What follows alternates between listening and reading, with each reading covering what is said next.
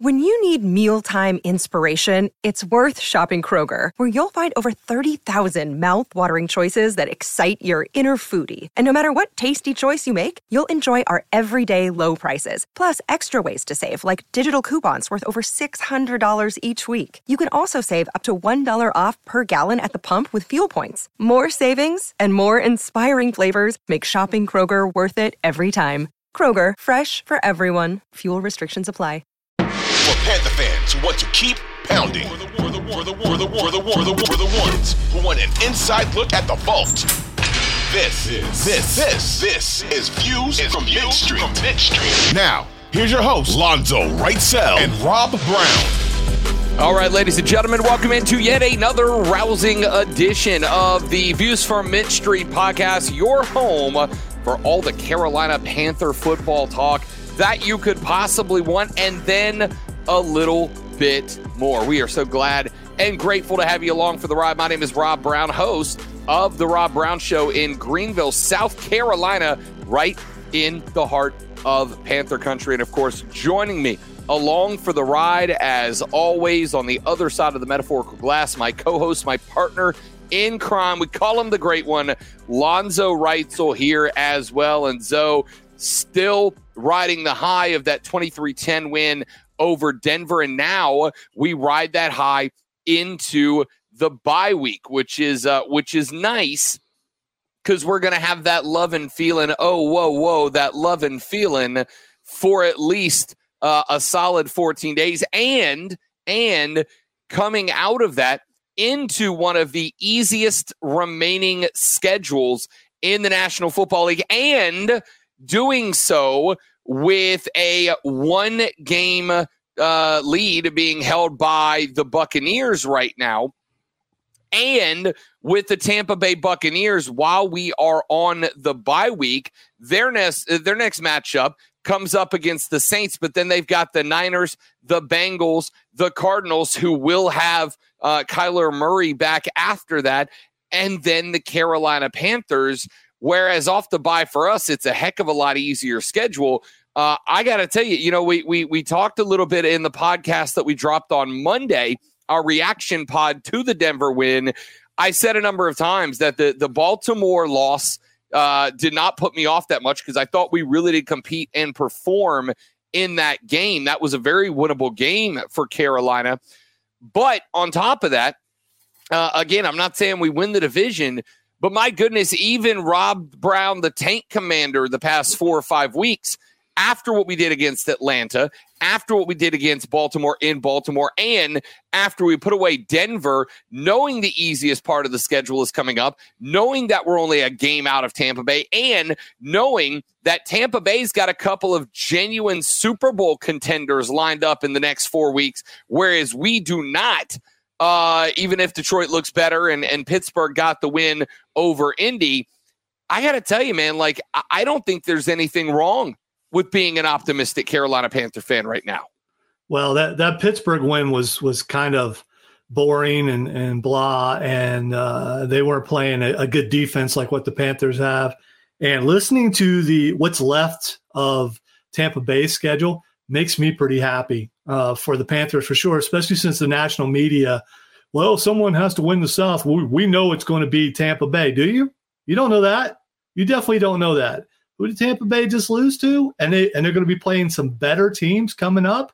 This division is I'm not saying for sure this is the Panthers division to win, because Atlanta and even New Orleans could win this. Well, maybe not New Orleans.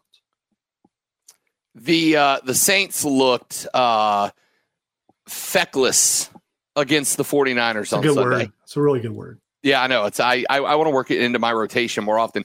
The Saints look feckless. The Falcons just lost to the Washington Commanders.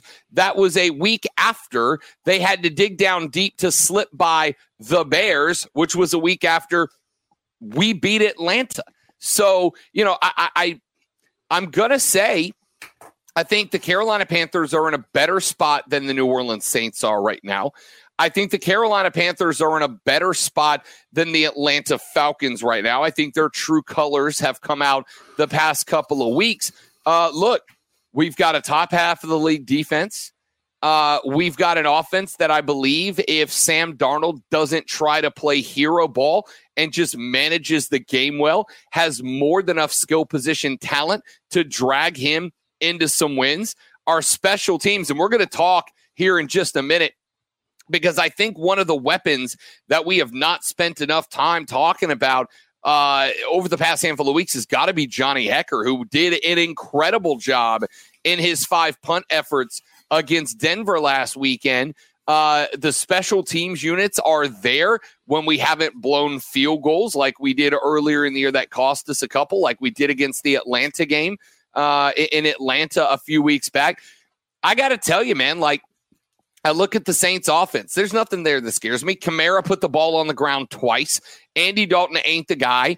And honestly, right now, I think Steve Wilks can coach circles around Dennis Allen at this point. I look at Atlanta, and I do think that Atlanta is positioned well for the future. I honestly think that I would not be shocked if next year your divisional crown competitors weren't Atlanta and Carolina coming down the stretch. New Orleans is in a reboot mode, and they don't have the resources to do it. Don't have a first-round pick that's in Philly, are way up against the cap. And while I've always joked the cap is imaginary, there are real results that come with kicking the can like the Saints have. And I still believe that when Tom Brady decides to pull the plug on the career, and I've got to imagine if they keep playing sub 500 ball, that would be sooner rather than later.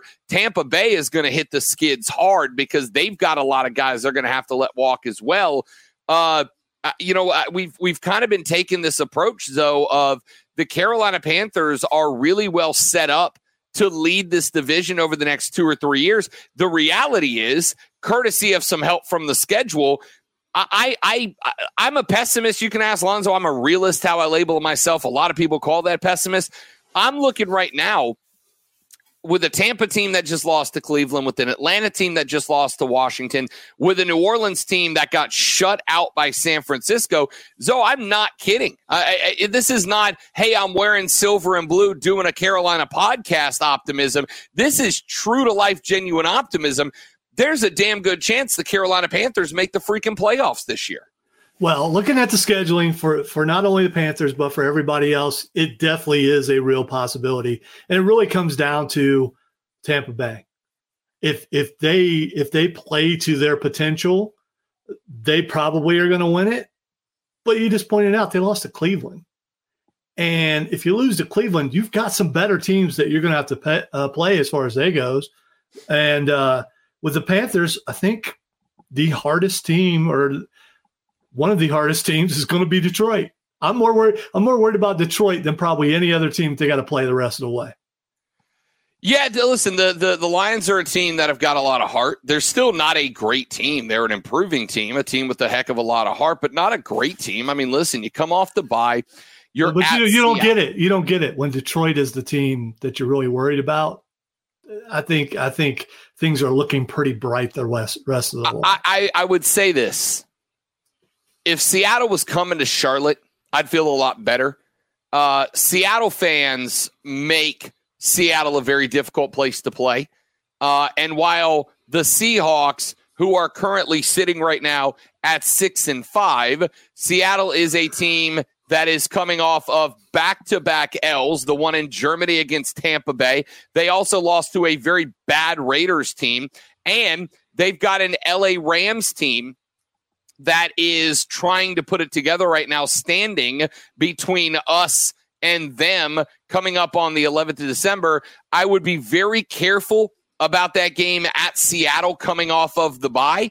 But I would tell you that looking at a Detroit Lions team that, we've kind of made fun of Dan Campbell because that team has really lacked defense. But this is a team that has lost one of their last 4. They've won 3 of their last 4. Wins over the Packers, Bears, and Giants. Their only L was to Josh Allen and the Bills, and that was a 3-point football game on Thanksgiving they needed some heroics for, and they've got the Jags, Vikings, and Jets between us. So they'll be probably a little bit worn down by the time that we get there. I'm not disagreeing. I'm not looking over Detroit at all. I'm just saying I think we will learn a heck of a lot about the football team that we root for in Charlotte. I think we will learn quite a bit about this Panthers team coming off the bye when we've got to go to Seattle. How do we handle adversity? How do we handle a loud stadium? How do we handle a team that had some confidence, is reeling just a little bit, but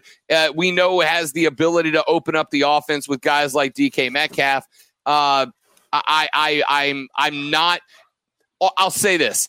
That Seattle game, though, is going to tell us, in my opinion, it is going to tell us if this Panthers team is truly a playoff team, even if it's because they're in a bad division, truly a quality team that can do something in the playoffs and surprise some people, or if it is a team that just picked up a couple of hokey dubs here and there because they're fighting for an interim head coach. Well, while I've been watching the press conferences, I was in for a major shock. And that shock is Steve Wilks has decided to go ahead and name the starter like 2 weeks ahead of time. Sam Darnold is starting. So Sam gets a second start. I was a little shocked. Yeah, but I think it's the right decision, right? And we're gonna get to this, but what the heck? Let's get to it now. I genuinely assumed that it would be Darnold. I don't know who else it would have been, right? Like I said, I absolutely believe that Baker Mayfield at this point, like, you're just protecting the pick you sent to Cleveland. Let's not give away a higher round spot than we need to. The high ankle sprain of PJ Walker, there's no way to be sure that 2 weeks away he'll be anywhere near going at that point. And I don't know if Steve Wilks is part of the you can't lose your starting role to injury or not camp, but Sam Darnold came out in that game against Denver. He, as you said in the pod earlier this week, managed the game exceptionally well, right? Like, he managed the game exceptionally well. He did not create any catastrophic turnovers. He did not make mistakes that created situations that were more difficult than they needed to be. And right now, that's what we need at quarterback, a guy who is going to do enough to let DJ Moore shine, a guy that is going to understand that giving the ball to Deontay Foreman and Chuba Hubbard 40, 42, 45 times is what we need. That's the identity of this team. And I think Sam Darnold has done all those things. I frankly think starting Sam Darnold is the right decision. Hey, if he blows it, we can reevaluate. But if he plays the game that he played against Denver in 2 weeks on the road at Seattle, we got a real chance to win that football game. I think the matchups are there for us. Well, and the other thing, Sam Darnold in his press conference was asked about the rolling touchdown, and he's just like, yeah, it's going to get replayed over and over again, but we got the win. So, I mean, whatever you need to do to win. And he showed a little bit of personality. He smiled. It was scary. I don't recall seeing that for a long, long time. So, still got a week. They're off the entire week, which I think is pretty cool for them, that they're not practicing this next week, and we'll be back in time to start getting ready for Seattle. So that also means a chance for a lot of guys to get some rest and recover and heal up some of those bumps and bruises. Yeah, no, listen, the bye comes at a great time, right? You've got some momentum. You're riding the high a little bit. Now you come back. You're going to be a little bit more healthy than some of the teams you're lining up against. I think it's an outstanding time to hit the bye week, and I think that it also is going to give you some time to go look at that film against Denver and really pull out the things that went right so you can hyper-focus on those and build those to figure out the couple of things that went wrong, especially late in the game when it looked like Russ Wilson might decide to make it more interesting than we would have liked down the stretch, to figure out kind of what started to get away from you a little bit and start to put the pieces in place to do the same thing at Seattle. Because, like I said a minute ago, I think that game coming off the bye at Seattle is going to potentially be the most genuine is they or ain't they type revelation that we'll have about this football team. We come off the bye and play well on the road at Seattle, maybe go into Seattle and get a win. Now all of a sudden, Carolina could win this division goes from something that only the podcast bros like us are saying and turns into a conversation you're going to hear on the big networks, and it won't be a silly conversation to be had anymore. It'll be a genuine